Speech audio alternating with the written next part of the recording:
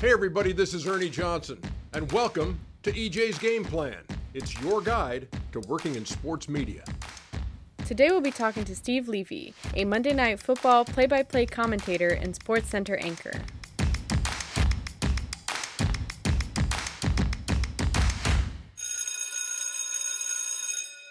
Hello, America. All over North America, including Canada and across Newfoundland, too. Hi to all my Newfie friends out there as well. What a pleasure, what an honor. Let's start with a very unscientific Twitter poll. Raise your hand if you showered today. Okay. Anybody out there shave today? Whatever you shaved. Did anybody shave out there today?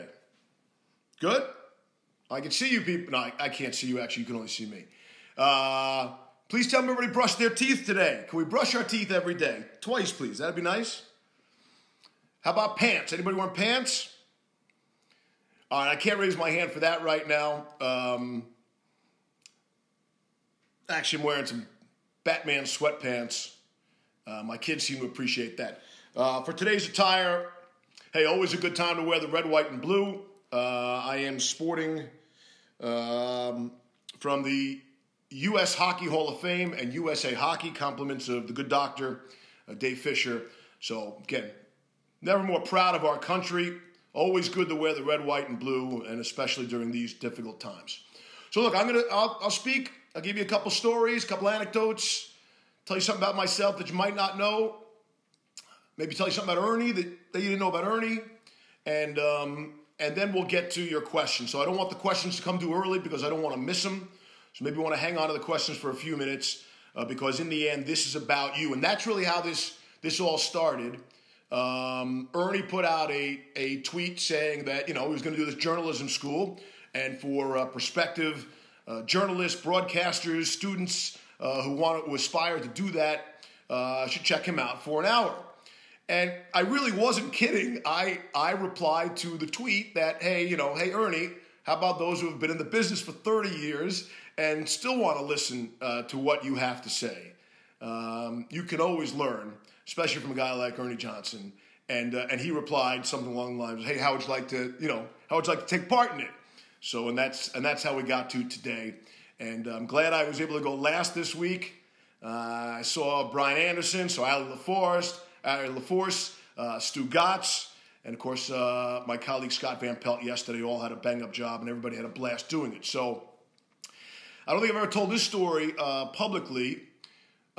Stay with me here for a second. It has a happy ending. It was at the Sports Emmy Awards a few years ago, and Stuart Scott had previously just passed away. And Stuart was nominated, as believe he was often, for Best Daily Studio Host.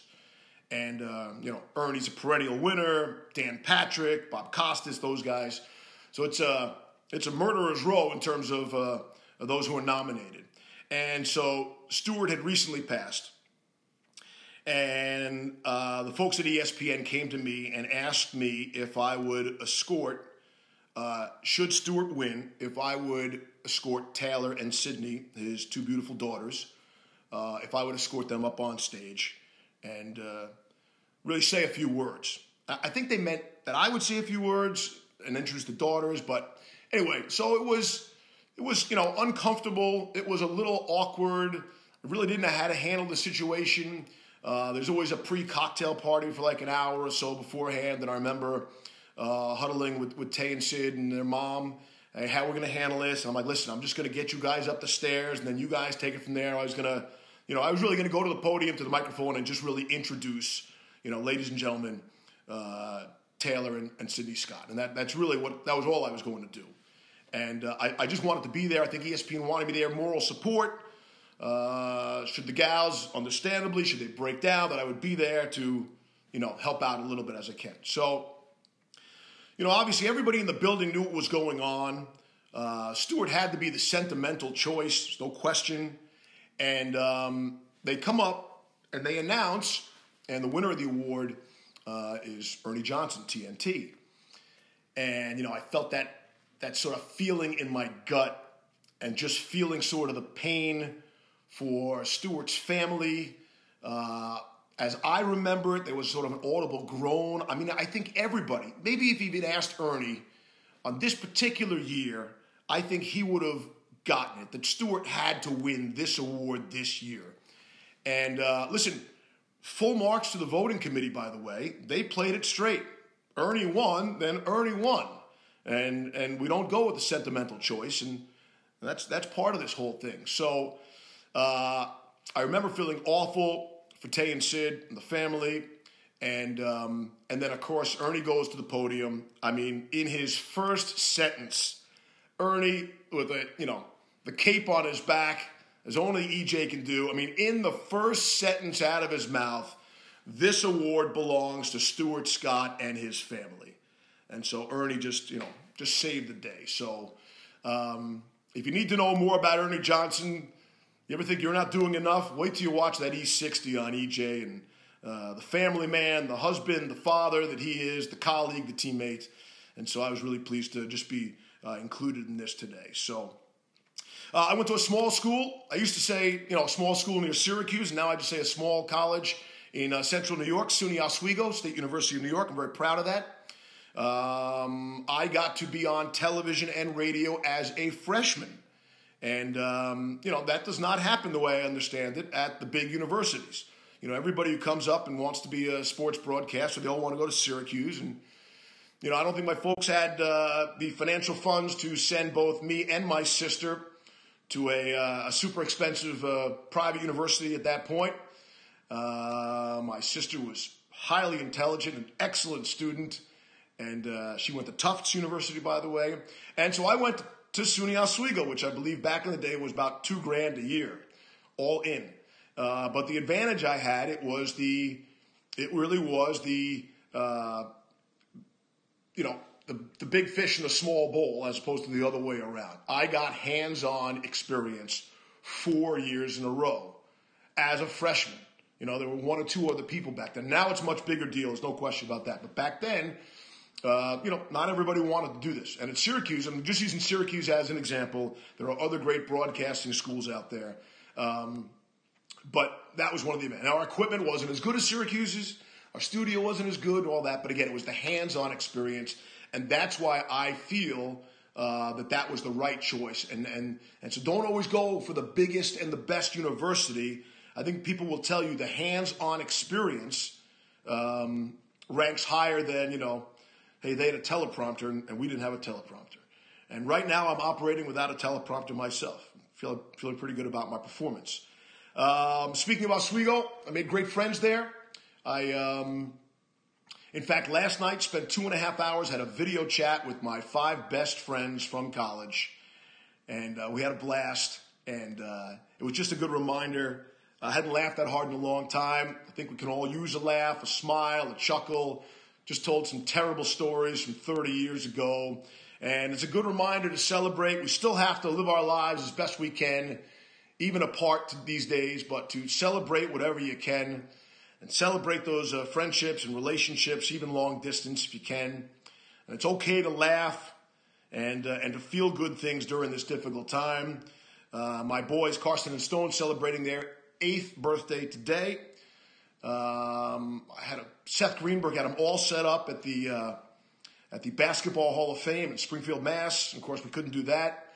So I broke down. I bought a PS4 and got on the Madden 2020, and they're loving that. Shout out to Gus Ramsey, who helped me put that together over the phone long distance. Had some technical issues with that, too. So, all right, we're going to get into the questions here. I'll give you one final thought. This is the way I handle my business. And people are very specific about this. And every opinion I'm going to give you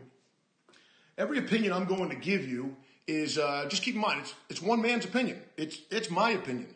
And it might not be right for everyone. It might not be right for you. It might not be right for your boss or your future boss. I'll just give you my opinion, what has worked for me to get to whatever point I am in my at least long career anyway. Some 32 years in the business, 27 at ESPN, the greatest place a person could work as far as I'm concerned. So little things like I stay away from war references during my football highlights. You'll never hear me say, hey, quarterback, he threw the bomb. Like, just That's just not going to be me. Doing Little League highlights. I'm never going to name the 12-year-old kid who the ball goes through his legs or he drops the fly ball in right field. I was that kid, and I'm not going to put that on SportsCenter. Now, I'll tell you who hit it. I'll tell you who pitched it. I'll tell you who scored the winning run. I'll give you all those names. But the kid who makes the error, you're never going to hear in a Little League World Series game. You're never going to hear that name come out of me. So, not on my show. And along those same lines, the word hero is really overused. You get that all the time, right? And I feel like we use, sports heroes. And, he's a football hero and he's a baseball hero and basketball hero and those kinds of things. And I think if you ask those specific people, they would cringe too, especially at a time like this right now when the real heroes are out there. So, you want to have a football idol? I'm cool with that. He's my basketball idol, I grew up worshiping the way he played, all that's good. And I think these professional athletes would agree with that because the real heroes we know are the people who are every day now, and will be for some time and have been for a long time already now, are really rushing into harm's way and putting the public ahead of themselves and really their own family in a lot of cases. So that's one of the good reminder. When we use that word hero, to throw that around, be very careful with that word. We reserve that for the true heroes that are out there today. So, okay, I think we're good to go. I got a couple tips on audition tapes as you send in and watching tapes as well. If you want to start firing off some questions, I am happy to share them with you. We're getting a lot of the bulging disc stuff, and I'm gonna Garth Brooks and Trisha Yearwood that. I'm gonna save that for the very end of the hour. Okay, sort of like my Friends in Low Places that Garth does. Did you guys see Garth and Trisha the other day on CBS? They were unbelievable. They are unbelievable. That's a power couple for sure. Just quick check of the clock here. I don't want to over my allotted time as well. So let's do the audition tape. A lot of people asking about the audition tape.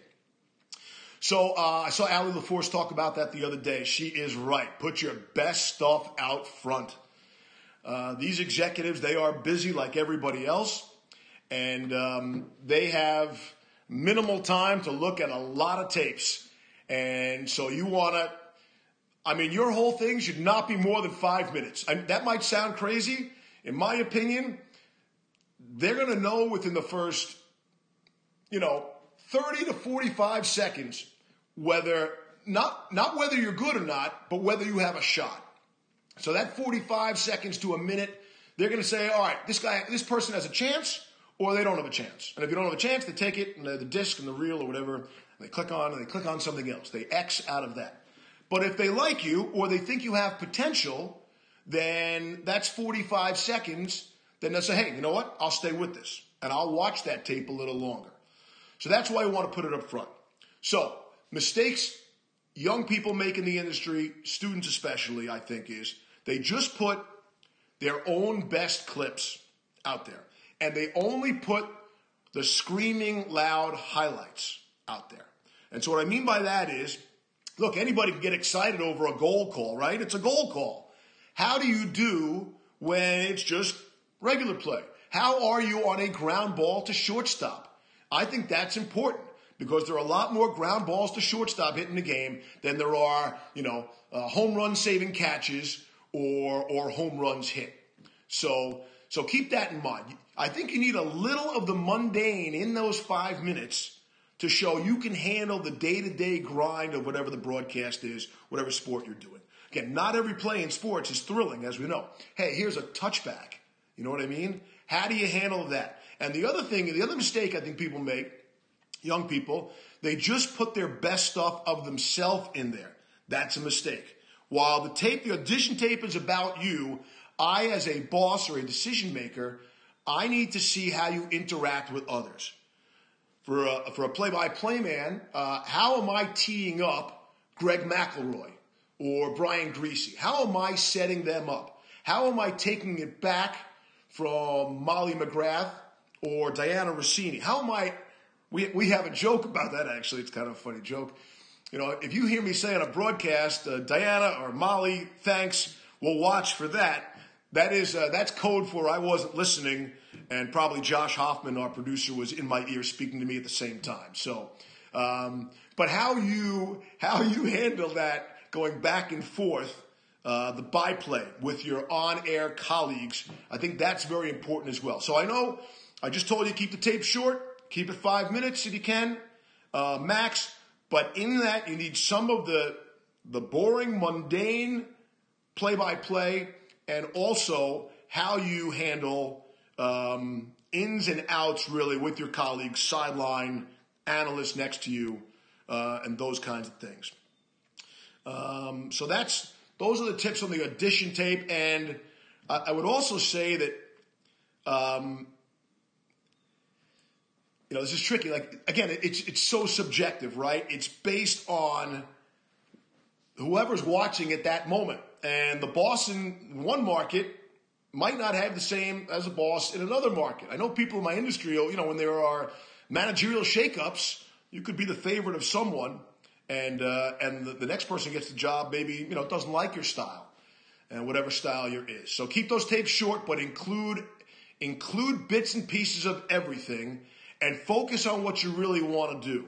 Don't be so general. If you want to be play-by-play, then I don't need to see your studio stuff.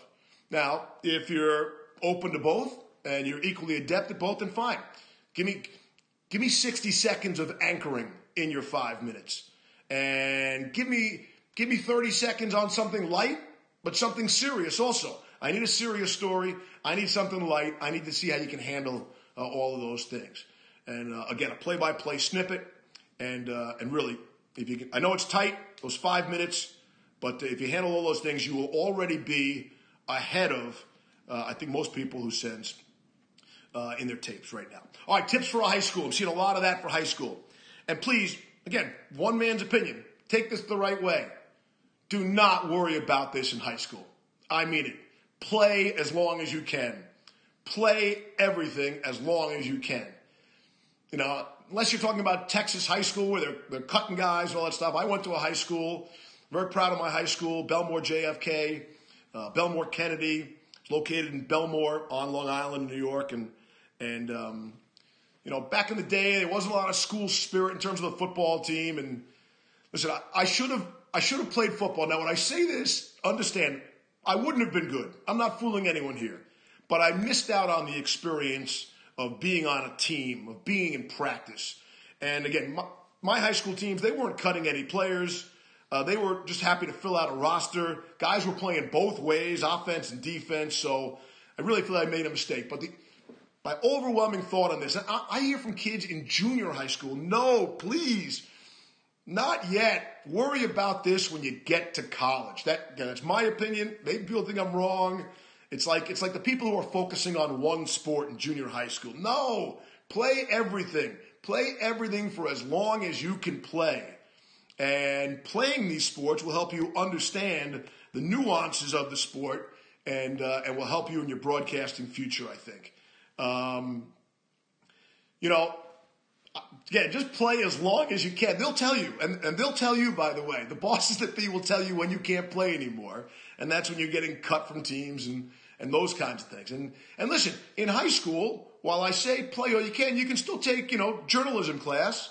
You can still work for the newspaper. You can still write stories on your local sports teams. I'm sure there are high school radio stations out there. You can still all do that stuff, but please don't get so serious about the journalism or the broadcasting or your future career in high school. Just have fun. Just have a good time. Really, enjoy every minute of high school. Don't get stressed out by what you're going to do. How am I going to handle this? What am I going to be? Just have a good time. Be a good person in high school and play as much as you can. And play and do everything. And then when you get to college, and a lot of the questions are coming about internships, and that is absolutely the single biggest key. They are impossible to get. I hear all the time from people, and I'll tell you the truth on this one too. I'm going to tell you the truth on everything I can. No one said, hey, don't talk about this, don't tell them any of that. So ESPN, inside the walls, it's sort of known that our acceptance rate for internships is a lower percentage than like some of the Ivy League schools like Harvard and Yale. That's how tough it is to get an ESPN internship. Now, in fairness, a lot of that is we don't have a lot of interns, okay? There aren't that many positions, so that obviously skews the numbers. I get that. But this is true, too. I am 27 years in at ESPN, right? I'm a lifer, right? I would say I have only offered this up for my closest best friends' children to try to do something to get them in the door in Bristol. Conservatively speaking, I have tried for 20 different grade A top-notch kids to get them into ESPN as an intern. And I honestly believe I am 0 for 20. I don't think I've gotten one kid into Bristol based on my recommendation or any kind of connection I have. So, that says a couple things. A, I'm not that highly thought of in Bristol, which I hope that's not it. B, if there's a problem with the kid, they don't want to think I'm going to come back and be mad at them or angry at somebody, which would not be the case. Hey, once I get you in the door, you're in the door and you're on your own. And the other aspect is, maybe they weren't good enough. They weren't quality enough. So it's one of those things. It hasn't worked for me. People ask all the time.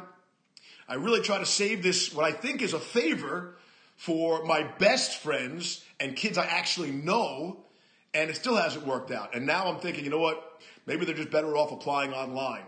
Go to ESPN.com or Disney.jobs and try to get the internship that way, because, quite frankly, I haven't been able to help anyone. So don't be afraid to take some help. I have been connections. This is life. This is how this stuff works. My story is I was at SUNY Oswego, as I mentioned earlier, and my dad all along through high school told me, look, I have one connection for you. He was an old Army buddy. He's a guy named Richard Liebner, who people in the business will certainly know. He owned NS Beanstalk, which was a super high power broadcast talent agency. And so my dad cashed in his one chip and asked Dick if he would look at my tape. And all I wanted, that was in Oswego. I had a terrible tape like everybody else's with a college background and bad lighting and bad audio and all those things. And I see Josh Hoffman has joined the party, my college football producer and XFL producer as well. Shout out to Josh. Next week, by the way, Ernie's going to do behind the scenes people. Josh would be an excellent guy to teach that day, this journalism class. So all I wanted was a possibility. And Richard Liebner, who did go to my bar mitzvah, I mean, that's how far back we went, called up my dad after looking at my tape and say, hey, Charlie, look, I can't promise you anything, but I think the kid has a shot. That's how I remember it. My dad told me, and I was just over the moon. That's all I wanted. Just tell me I've got a shot. And he put me with Steve Lefkowitz, who was the sports agent at NS Beanstalk at the time, and Steve's no longer with us. And he sort of took me on and nurtured me and certainly got me to ESPN. And he did not take a commission for, 4 or 5 years there probably. Didn't make a penny off me, sort of as an investment.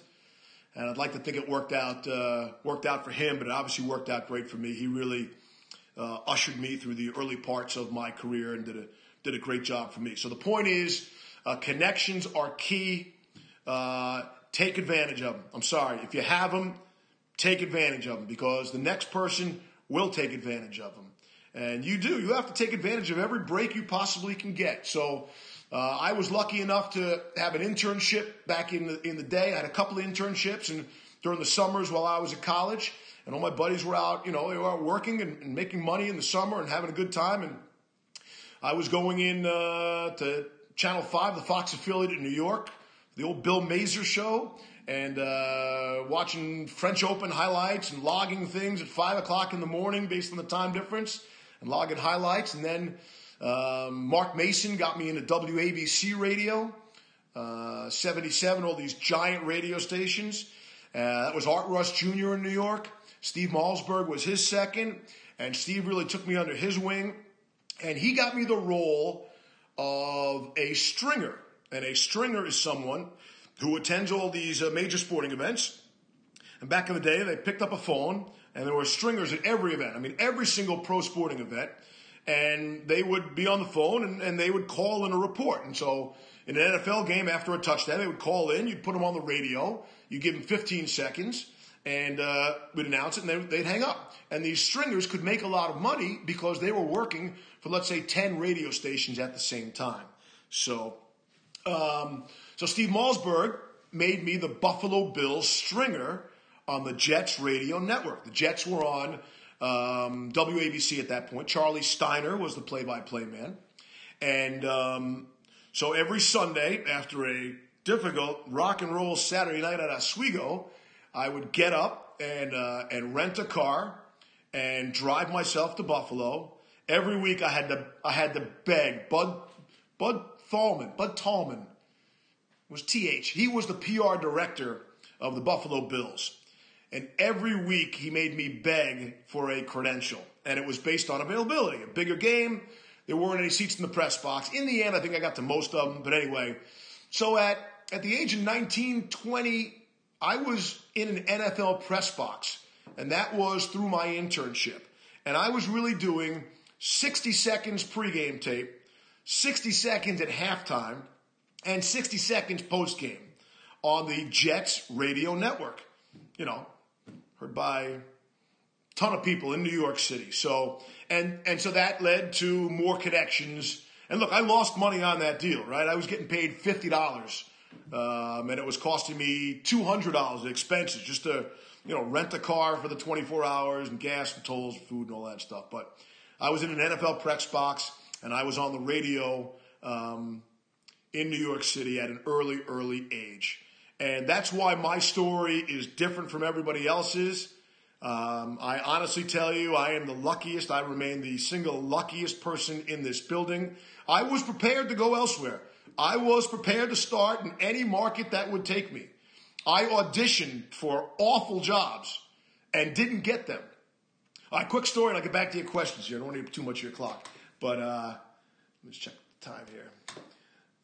So while a senior at Oswego, the radio job opened for the Binghamton Rangers or Binghamton Whalers at the time. Anyways, this would have been, 86, 87. And I sent in my best tape. I was doing the college hockey, Division III. The Great Lakers of Oswego, always in the Frozen Four, always a national power in Division III. But I sent in my best tape, and they wind up bringing me in and meeting with the person. And no need to mention his name, but it's a funny story. But so the job paid. Let me get this right. The job paid $12,000 a year. Okay, and it was year round, not just the hockey season. And I would be the play-by-play announcer and do public relations, all the notes, and everybody does in the minor leagues. And then in the off season, you have to do community events and sales and advertising and all those kinds of things. But the kicker was, on the road, you had the room with the bus driver. And that's kind of where my mom drew the line. She said, "You're not taking that job." I'm like, "Mom, I'm taking the job if they give it to me." So push comes to shove, and this doesn't sound glamorous, right? Carrying all that equipment, riding the buses and all that stuff. And I wanted it badly. And I wound up finishing 8th. Can you imagine that? Not that there were 7 people who were better than me, but 7 people that would also accept all those terms in front of me. And I was disappointed. I was inconsolable. I really I lost it for a little bit there. I was worried about my career. I can't even get this job. What job am I going to get? But yeah, rooming with the bus driver for $12,000 a year. So I was prepared to go and start small market and shoot and edit and carry all the gear and all that stuff. In fact, I feel like I missed out on some of that. Kenny Albert, I was going to say Fox's Kenny Albert, but he works for 8 networks or so. I filled in for him once in a Baltimore Skipjacks game. And that was, had great memories of that too. And that was a real, minor league, down, gritty experience. And I really enjoyed that. And I missed out. I missed out on some of the stories, some of the hardships of the minor leagues and all that stuff, and being able to start on the radio in New York, and then MSG Television in New York, then WFAN. Shout out John Minko, the Mink Man, is stepping away from WFAN. Everybody in the business loves him. And then and Channel 2 Television in New York, doing the weekends, Friday and Saturday, when Rock Rote was the main man. And then moving up to ESPN, to Bristol, Connecticut, all by myself in August of '93. I get there on a Tuesday night. I figure I'm all by myself. I'm going to go see a movie. And I am the only one in the theater. This is a true story. I'm the only one in the theater. And I really think they're just going to give me my money back, and they're not going to show the movie. I wish I could remember what the movie was. They're not going to show the movie for one person. And sure enough, I hear a knock on the glass from the projector. And I look back, ready? And I was ready, and I watched the movie. And that's how my ESPN career started. All right, back to the questions. I saw, let's see what I see here. I saw, do you still get nervous? Do you still get nervous before games? And we'll get to the preparation process next. That's really good too. I do. I still get a little buzz, a little fired up, little nerves in the belly right before we go on air. And I think that's good. That helps me. That's good for the enthusiasm. And, I'll be honest with you. We did the XFL. I love the XFL. Just terrible circumstances around their first season. Highly successful. I believe with all my heart the XFL will be back for next season and many years to come. And Greg McElroy looked over at me and he said he saw me rattled, and that rattled him. And I'm like, I'm not rattled. And deep inside of me, I was a little rattled. This was the first ever XFL game. This was the first with all these new wild and crazy rules. These were players that a lot of people don't know or don't recognize like we do in NFL and major college. So, yeah, I still get a little jittery. I'll tell you what, I'm doing SportsCenter tonight. I'm really excited about that, getting back in the SportsCenter chair. And, sorry, the questions are all coming in there. So, but yeah, so I think the nerves, I don't say nerves, it's the jitter, it's the excitement. But yes, after 27 years at ESPN, I still have that. I still have that feeling, and that's a good thing. That helps, especially on a big show. But the preparation can really help you. I got a chance to do Monday Night Football last year. It's a career highlight. And I did the second game of our traditional opening doubleheader. And I was more nervous about that in the month leading up to the game than I was actually the day of the game. In fact, I was looking around. I was like, I'm okay. Now, I think the biggest reason for that is I was so prepared. I mean, I was over-prepared. I knew everything about the Broncos and the Raiders going into that game. And I got to Oakland like ridiculously early. And so while I still had the butterflies, and I couldn't wait to hear the music, and the excitement was all there, I was not as nervous as I thought I was going to be. So, preparation. Let's talk preparation. Good. People were asking about the XFL. Good thing I wore pants today. Yeah. So, preparation is crazy. I'm going to put, this is the LA Wildcats from the XFL. Can you see that? You can just see all the scribbling in the notes, right? Again, the camera where the iPad. Trying to give you a feel, all the scribble. So look, all the typed stuff that you see, that's a shout out to Tony Britt. Tony Britt is a guy, he and his company do a great job. I would say they probably do this, we call these spotting boards or charts. They do, I would say Tony does it for, Tony and his crew, they do it for probably 75% of all broadcasters, college and NFL, XFL. I don't know if he does it for NBA or not. So they do stuff I don't want to do. If I had to put in everybody's height and weight and hometown and age and uniform number in these college games where I'm worried about, 100 players on each team, including thank you Michigan for having, 4 guys wearing the same uniform number 4.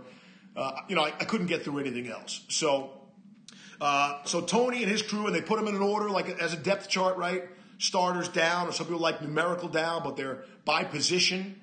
So my spotter, Ben Boma, does such a great job for me and Kenny Albert and Hannah Storm and Doc Emmerich. Shout out to Boma. I think it's spelled B-O-M-A. Anyway, so that's all part of the preparation. And then as the week progresses, I read everything I possibly can, and then I handwrite notes into what has already been printed. And that's how I do it. Another part of the preparation is watching. I have a good note on this. I made a note of this. So you want to watch yourself on tape. So, all right, so let me try to break this up for you. So for football broadcasters, I believe this to be the case with most football broadcasters, college and NFL. Certainly the producers and directors all do this. I believe all the talent, for the most part, do this as well. They go back and watch their own game, and then they watch the two other games of their next two teams, or the last game that their next two teams have played. Does that make sense? So in essence, you're watching 3 games, really. You're watching 3 games. Now, you don't have to watch the whole thing. Certainly on your own broadcast, you don't have to watch your whole thing, your whole game. You know the key spots. You always fast forward to the mistakes you think you've made. And I find the mistakes I feel awful about after the game, and there are 5 of them in every single game. They're not as bad. Generally speaking, they're not as bad as I always think they are. So yes, I do fast forward to my mistakes, the things I think I've destroyed, and so I feel better about that. But I'll watch the majority of my game, and it's not just about me. I'm watching how my colleagues play off me, how I play off my colleagues, camera shots. Is the director cutting something else? Is Mike Schwab showing a different picture? Anthony DeMarco showing a different picture while I'm talking about a different subject? And, that's a good alert. I got to be checking the monitor more often, those kinds of things. So watching tape of yourself is critical. Now, here's a really cool note that I wrote down. Let me make another note for myself here. Bulging disc. You're going to have to wait till the end of the hour again. I'll do that like my friends in old places there. Friends in low places. I'll do bulging dick at the very end, okay? A disc. Did I say it again? Yeah, I did it again. That's okay. We're on Twitter. Okay, 2:37. So we're a good time. So the trick is here, and I can't remember. You people enjoyed that already, didn't you? I know you did. I can't remember who told me this, but when checking out your own tape, your own demo reel, or your own broadcast that you're looking at, try this trick. Mute the volume. This only works when you're on camera, obviously, so not for play-by-play. This is really for studio and, say, field reporters, okay? Try muting your tape. So no audio, and strictly stare at yourself and see how you look on camera delivering your report. Are you gesturing? Is your forehead wrinkled? Are you smirking the whole time? Are you looking down? Are you looking off? Are you looking to the right, to the left? Any of those kinds of things with the audio off. You can learn a lot about how you're broadcasting that with that little trick. And then conversely, turn the audio on and look away. All right? So you want to hear how you sound without looking at how you look. Focus solely on your audio. And I have passed that tip on to young broadcasters, but I actually passed it on to a bunch of former professional players, guys who have retired from various sports who then come on to be analysts at ESPN, and they're all, wow, that's a great tip. So I think that's a neat one to use. You can certainly try that. And, listen, our job is to, as veteran broadcasters, is to make this look easier than it actually is. And so the greatest compliment I get, the greatest pleasure I get is when a former player from a professional league who was probably a great player there, a name player, in the NBA or the NFL, whatever, and Major League Baseball, hockey, whatever the sport, and they come to ESPN as an analyst, and they're just starting out. And they'll pull me aside, and they're like, we had no idea how hard this is. We had as a player, we had no idea how difficult it is. And head coaches, managers say the same thing. We're sitting there, they're laughing at us. We make a mistake, and they think it's so easy to be doing what we're doing. Aren't they all just reading from a teleprompter and blah, blah, blah, blah, blah. I get great joy out of that. Great compliment. Because when we, and I say sports fans, watch them play the game at a professional level, we know how hard that is, right? We get how difficult it is. But our job to them looks like it's really easy, something anybody can do. Hey, just get up there and, tell me the score and tell me about this kid's hometown, and anybody can do that.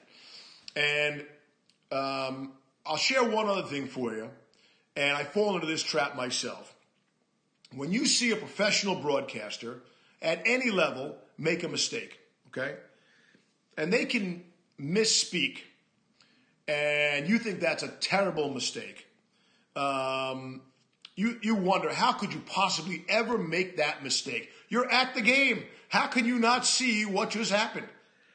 So there are a million things going on as a broadcaster, both in the stadium or in the studio, that, listen, it's not your fault. You at home, unless you've been in our seat, you could not understand how, just like I couldn't understand the trials and tribulations of your job, for example. I've never been in your position. How could I understand?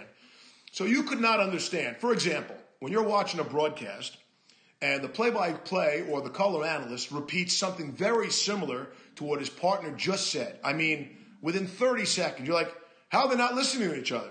Well, chances are that's because the producer was in their ear telling them something critical at that very moment. And in the headset, for the most part, when the producer or someone in the truck is speaking, that cuts out your earpiece from your analyst, from your partner. Hey, how did the guy get the score wrong going to break? Well, a lot of times, and I do this myself, I'm looking at the scoreboard. Suppose the scoreboard made a mistake and I read it wrong. In the end, it's on me. And I get information from the people in the truck, statisticians, researchers, and quite frankly, it's not always right, okay? But that's how this works. I rely on a lot of people. I get a ton of help. I need a ton of help. And I make plenty of mistakes on my own. But so next time you see a broadcaster on the air make an egregious error, how could he get that player wrong? How could he not see that uniform number? Understand, some of these football stadiums, these colleges, we're way up there. We are far, far away. And these mistakes happen. And you can blame anybody you want, but I will tell you, it's easier to make these mistakes than you think. Even what look like awful mistakes or easy, something anyone can see at home on your big 60-inch high definition flat screen. A lot of times you have a better view than I do. And that's just the way it is. So I would say cut us a break when you're watching at home and we make a terrible mistake. No one feels worse about it than we do. And there are reasons that you might not understand as to why we make these mistakes. And the bulging disc thing was strictly on me. It wasn't in the teleprompter. I spelled it correctly. Again, we'll get to that towards the end. All right. Other questions? Fire away. Let's see what we got here. I feel like I'm talking way too much. Okay, good. About recovering from mistakes so smoothly. I appreciate you saying that. I'm not sure how smooth it is. So I've had sort of 2 college football lives myself. I did college football a long time ago. I had we were the first people to start the Friday night college football package with Rod Gilmore. And then I moved on and did the noon Big Ten package with Todd Christensen coming out of game day. That was a big thrill. And then sort of it came to a pass. I was doing the hockey play-by-play, not a lot of SportsCenter. And then it sort of came down from the boss. He had to make a decision back in that day. Do you want to be remote or studio? And so for a variety of reasons, I chose studio, went back. So now 5 years ago, because of moving pieces, doors opening, I was able to get back into the play-by-play. And I had some rust on me. I had to knock some rust off, certainly at the beginning.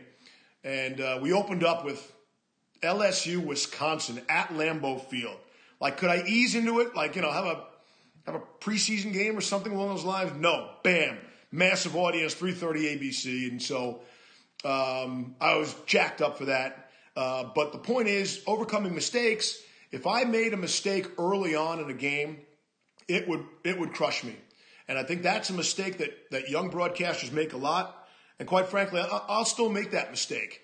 I'm better at it now. But if I make a mistake in the open, stumble, a wrong statistic, go out of order, something along those lines, then it takes me a while to recover.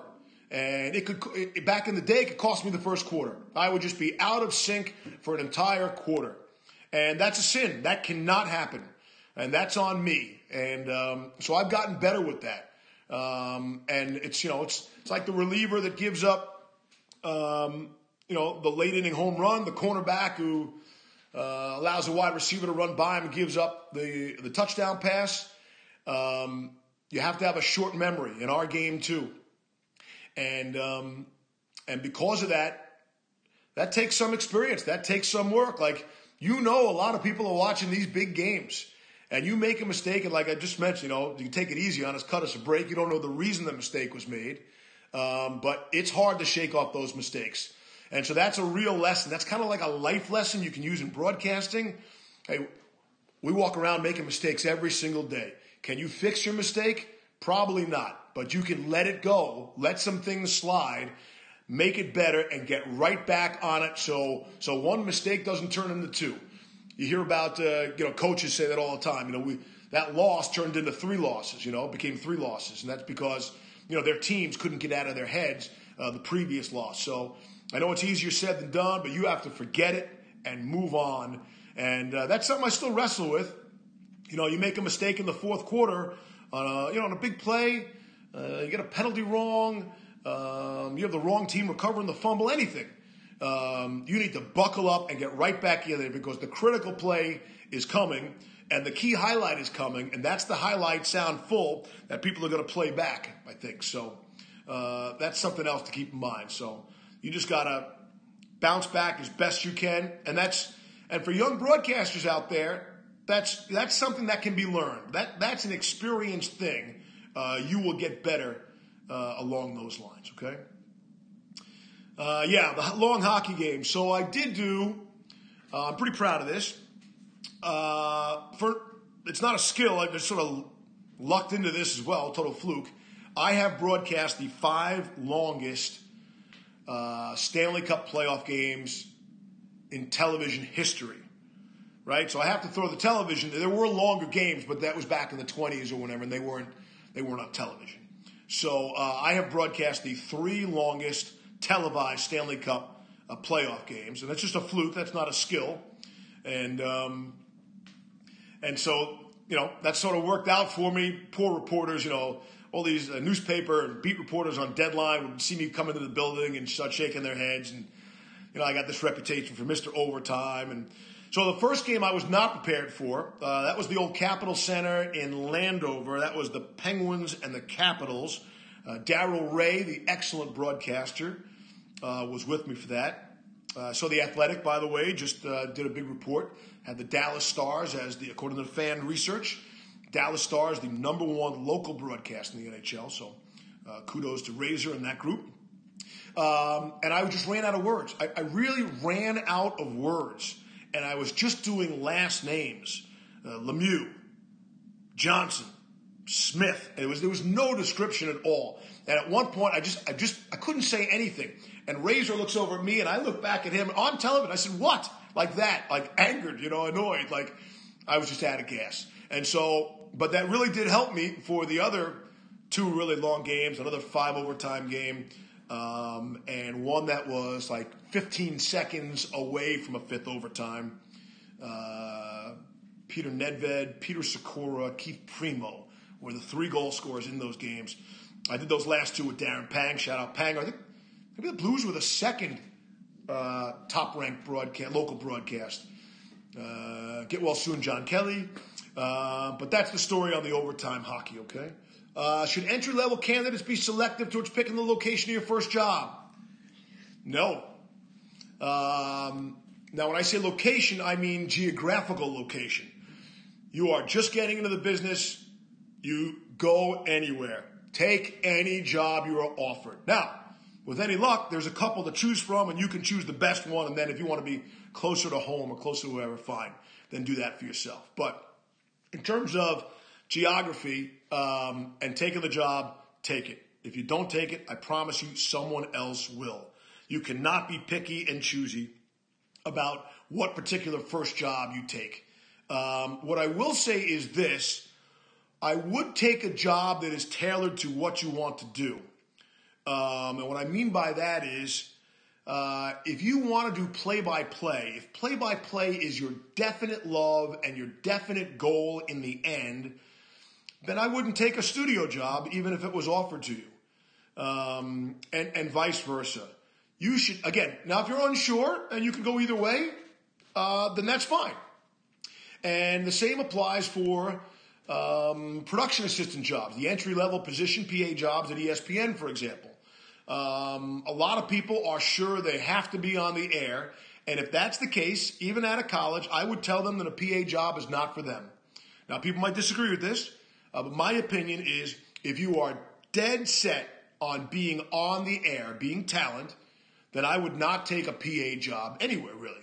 I would go be on the air someplace, wherever, work 3 jobs, whatever you have to do to make that work, to start making mistakes where the fewest amount of people are watching. Now, if you're undecided, you think you might want to be on the air, but you definitely want to be in the business, then a PA job is for you.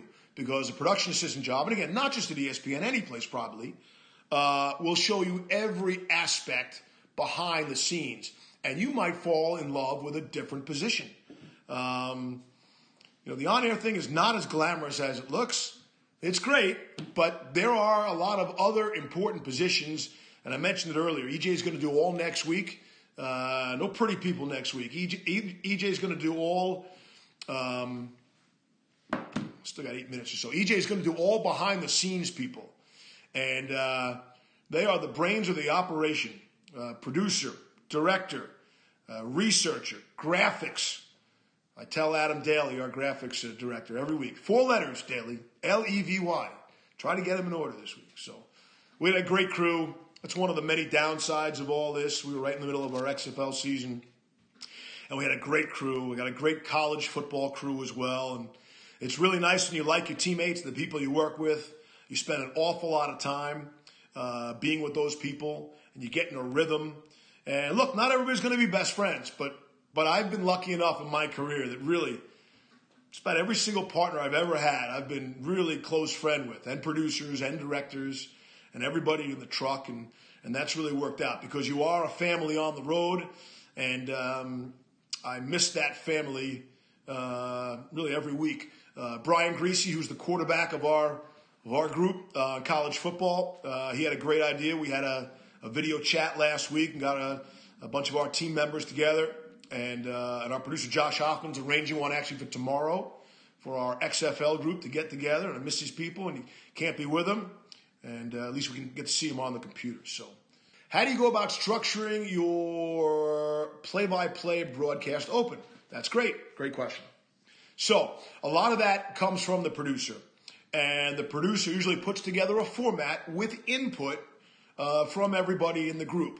And look, you develop certain things. Like they know I like the first, 15 seconds or the first 12 seconds of the show. And that's like the opening tease. That's the wide stadium shot. That's the crowd. That's the locker room. And so Josh will stitch a couple words together and I'll probably cross out some of them, try to put my own flavor in there. We enjoy that every week. And then we kind of decide, okay, so everybody's got a role in this. And I'll just go to the XFL Open because that's the most recent games I've done. And, Josh will hit Greg McElroy. Okay, what's your key point? What's the point you want to make? And in essence, and I really do this for all my partners, I work backwards, right? I want to find out what's your strongest point.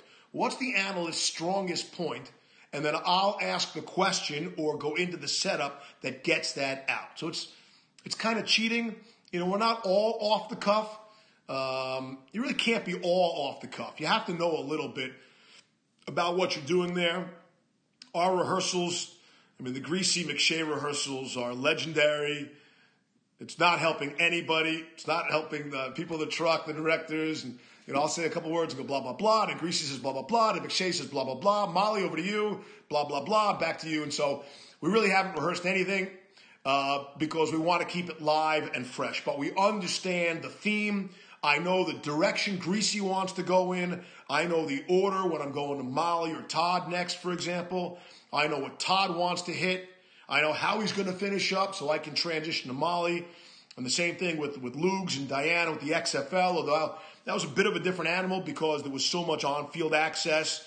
Luganville was always sneaking up behind a coordinator trying to, put his microphone in front of somebody. And Diana's, trying to interview a quarterback who's, getting in his final warm-up tosses. So, but it is a collective effort for the Open. So we get all these ideas. Okay, this is the order we're going to go in. Here's the video. Here's the sound. I'm going to roll this in while Greasy's speaking. This is the audio for this and those kinds of things. And then we're like, wait a second, we're 2 minutes heavy. Then it comes back to the clock, right? And in the end, the clock always wins. All right, so McShay, you can only speak for half of that. Levy, you got to shorten up your open. You think you're going to say something you think is funny. It's really not that funny, so cut that out. And then we try to get on time, and or Mike Mascaro has to cheat a little bit on the clock and try to hold the kickoff when that happens from time to time. So that's about the Open. Advice with job interviews and meeting a prospective boss, please. You got it. So on time. And those in my prior life will laugh that I am saying that. I was not always an on-time person. I've gotten much more punctual. I have really worked at that over the last 10 years. Don't ask Barry Melrose if I'm an on-time guy. You can ask Greasy or McElroy. I've been on time for them, and I have never missed a SportsCenter Open. I have cut that close, but I have never missed the opening theme and the hi hello. So, listen, when you're meeting people, future bosses potentially, it's really like meeting somebody on the street. Just be a good person. It's all those same things. You can't even say give them a strong handshake anymore. I'm afraid that's something we're going to lose, people. I just had that random tweet a couple weeks ago. Could the handshake be lost forever? I mean, the handshake is such a fabric of our society, right? That's how you know you had a deal. You look somebody in the eye and gave them a strong, firm handshake. But you know what? With where we've been and who knows where we're going with all this, I think the handshake is probably something we can eliminate. Haven't we all already gotten very used to just the wave, the nod, how you doing? People know, people get it.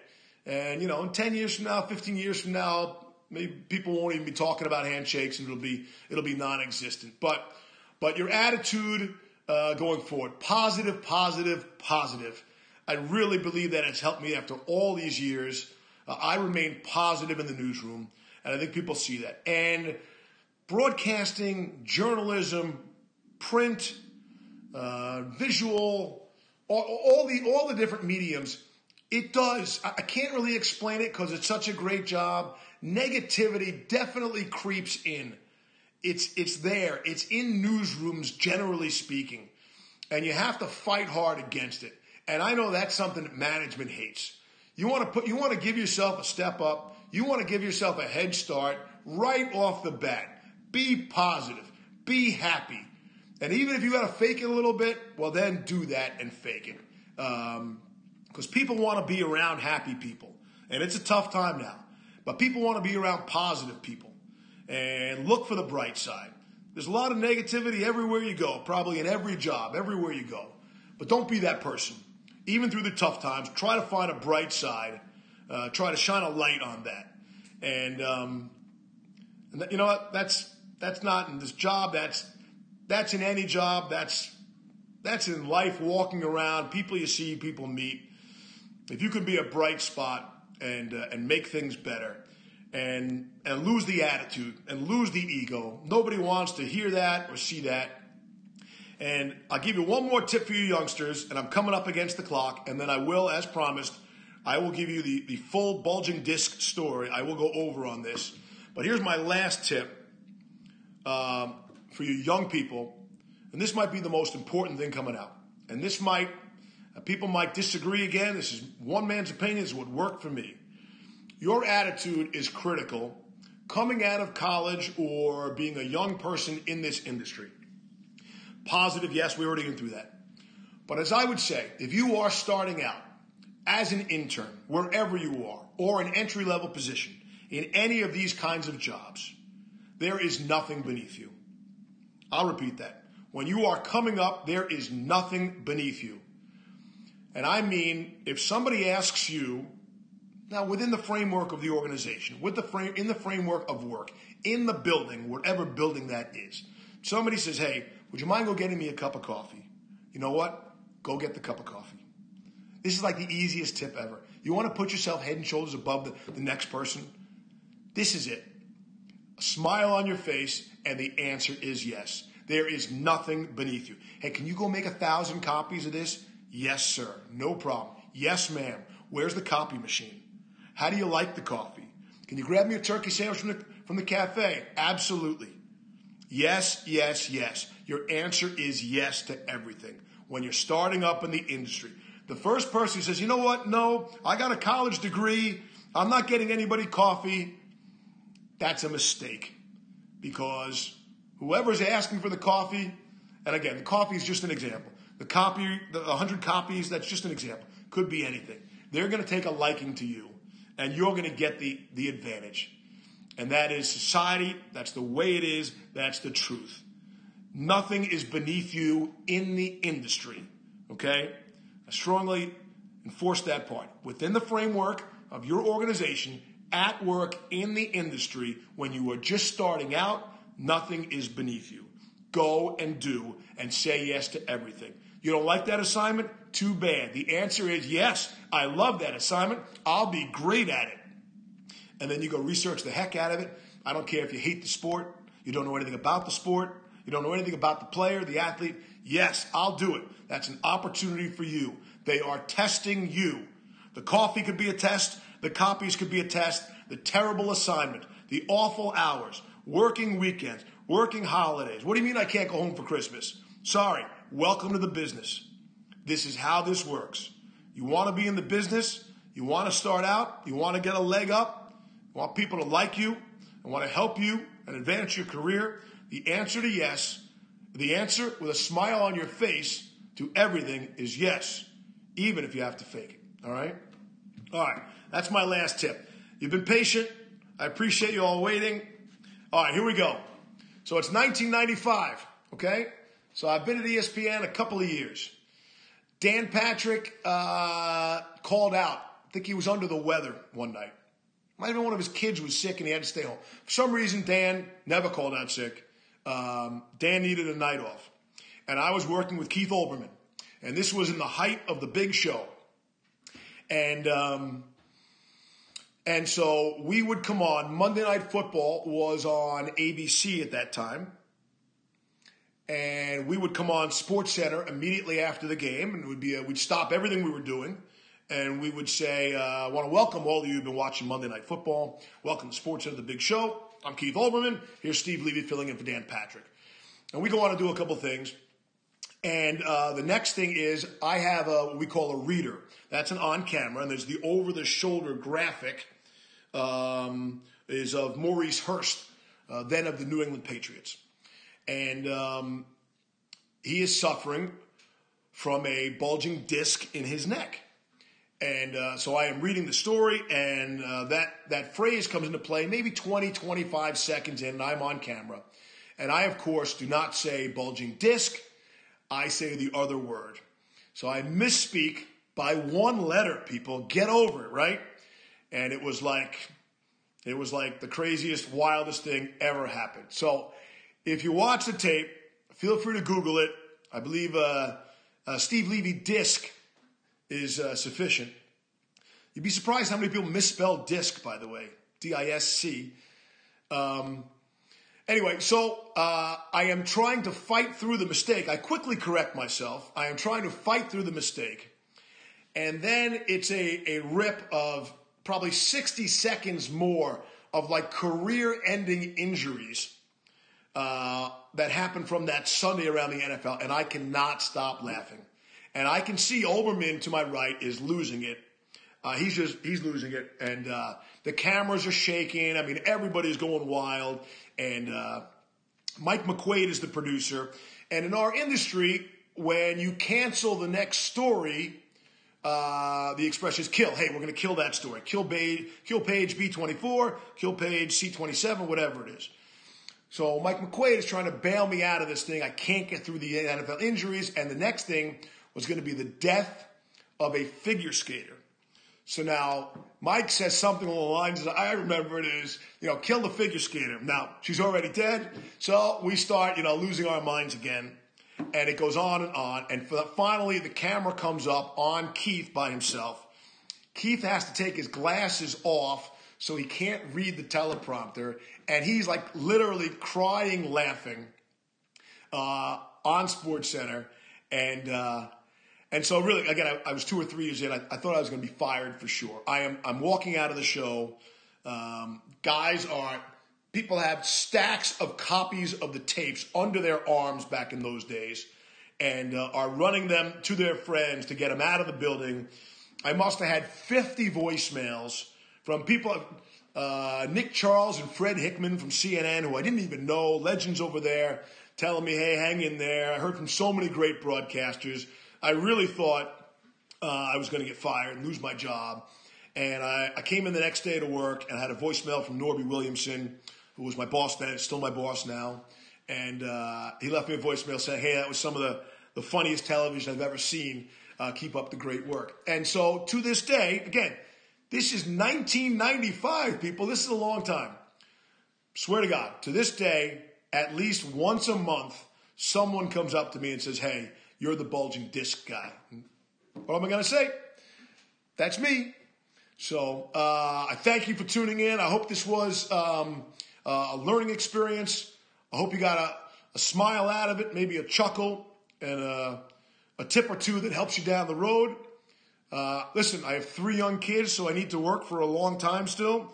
So don't take my job right away. But I look forward to working side by side with each and every one of you down the road. Special thanks again to Ernie Johnson for including me in this wonderful project. And again, next week, Ernie's taking it a different way.